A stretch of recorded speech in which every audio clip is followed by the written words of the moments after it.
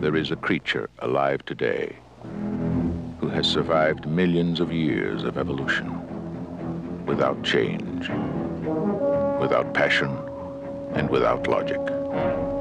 It lives to kill. A mindless eating machine. It will attack and devour anything. It is as if God created the devil and gave him jaws.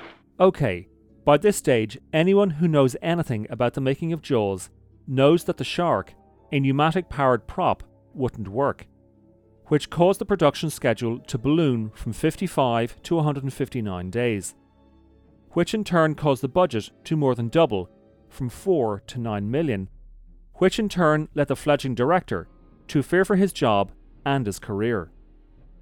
And anyone who knows anything about the film's success will know its release invented the summer blockbuster.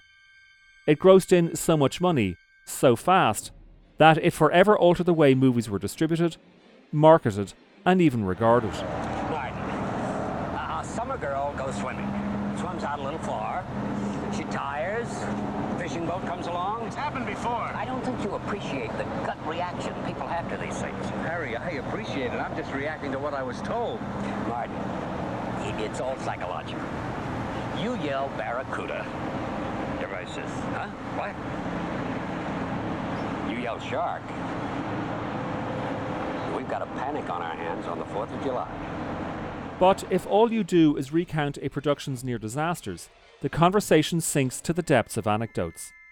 The lesson to be learned from the making of Jaws is how Steven Spielberg was able to take the setbacks and frustrations and reorganize the film in his head, so the tests became triumphs. Rather than succumbing to creative inertia and being frozen by the fear that what wasn't working would never work, Spielberg had the strength of personality to withstand the crushing pressure from a Hollywood studio, heavily invested in a production they expected to run according to plan. That's the sort of thing that is never taught in film school. That's the sort of thing critics can never truly fathom when reviewing a film. That's the sort of thing that you either have character for, or you don't.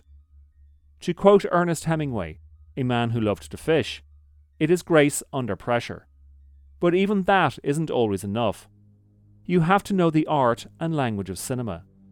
So great is Spielberg's understanding of cinema, that upon seeing the film, no less than the master of suspense Alfred Hitchcock said, "Young Spielberg is the first of us who doesn't see the proscenium arch." Tell them about the swimmers.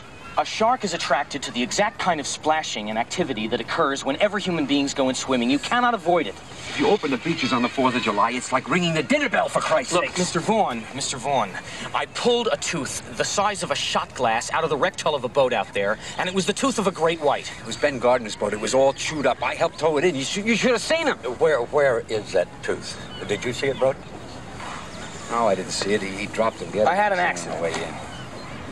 And what did you say the name of this shark is? It's a Carcharodon carcharias. It's a great white. In other words, while Spielberg was thinking in terms of how the audience would see his film in theatres, his presentation of the film was not in the tradition of theatre. In theatre, you have staging. In cinema, you have framing. In theatre and cinema, you have blocking. But while a theatre audience views the drama from one position and one position only, their seat, a cinema audience views the drama from whichever angle the director shows them, which means editing. And that means visual wit. And what is visual wit? It is the acute understanding that a particular picture will quickly communicate a particular idea. And what is communicated must be more than what is visualized. For example, early in the film, we see a woman swimming in the ocean. Now, when I said that, you likely imagined the woman's face silhouetted against the sunset. But what if the camera were placed below the woman, looking up at her, silhouetted against the water's surface? That shot communicates more than what we are shown, because it suggests a point of view. The shark's point of view. That is visual wit.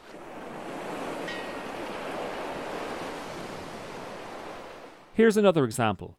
Chief Brody, played by Roy Scheider, wants to shut the beaches, But given that it is the 4th of July, the town's mayor, played by Murray Hamilton, pressurises them into keeping them open. Then everyone's worst fears are realised when the shark comes into the shallow waters and attacks. Part of the sequence has Brody's eldest son out in the spinnaker.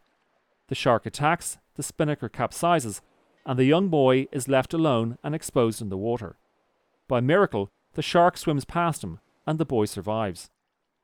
As Brody comforts his son, he looks out at the ocean. We are now in Brody's point of view, and that single shot communicates more than what we are shown, because it reveals Brody's intent to now go after the beast. Japanese submarine slammed 2 torpedoes into our side, Chief. He was coming back from the island of Tinian to Leyte and just delivered the bomb, the Hiroshima bomb. 1,100 men went into the water. The vessel went down in 12 minutes. Didn't see the first shark for about half an hour. Tiger, 13-footer, you know that when you're in the water, Chief? You tell by looking from the dorsal to the tail.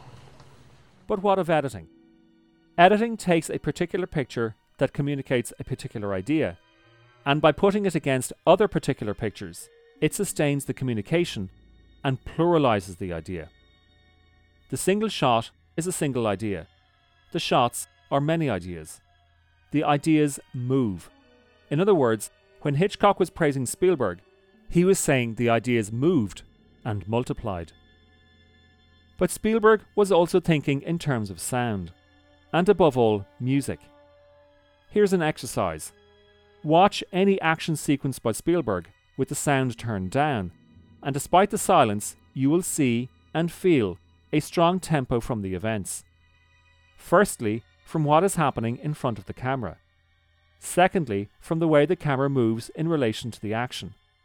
And thirdly, from the way it is all edited together. Those synchronized rhythms that Spielberg has created provide the foundation for the music. Here is his longtime collaborator, John Williams. I think he's tremendously musical, if you don't mind my saying it, Stephen. Musical in the sense of rhythm. And I look at the film, I'm trying to find out just exactly how fast is it or how slow is it, because the film is telling me what the tempo is. And with Stephen's film, I find it all very rhythmical and easy, in a funny way of saying it, easier to score, easier for me to make music for, because the films themselves have a singing, musical quality. But it's not just the notes and the rhythm that makes the music effective. It is where to place the music, or to simply let the picture play by itself. At the start of the film, Williams' music announces the arrival of the shark before we even see it. And it does this so effectively that when we next hear the motif, we know what it means. After that, Williams' music plays with us so much that Spielberg manages to pull a complete switch when, out on the ocean hunting for the shark, Chief Brody is tossing fish bait overboard. Slow ahead. I can go slow ahead. Come on down and chum some of this shit.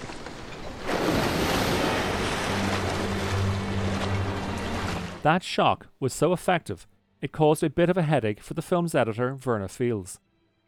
After having seen the shark and its enormous size up close, Brody then backs up into the ship's cabin, where he tells Quint, "You're gonna need a bigger boat."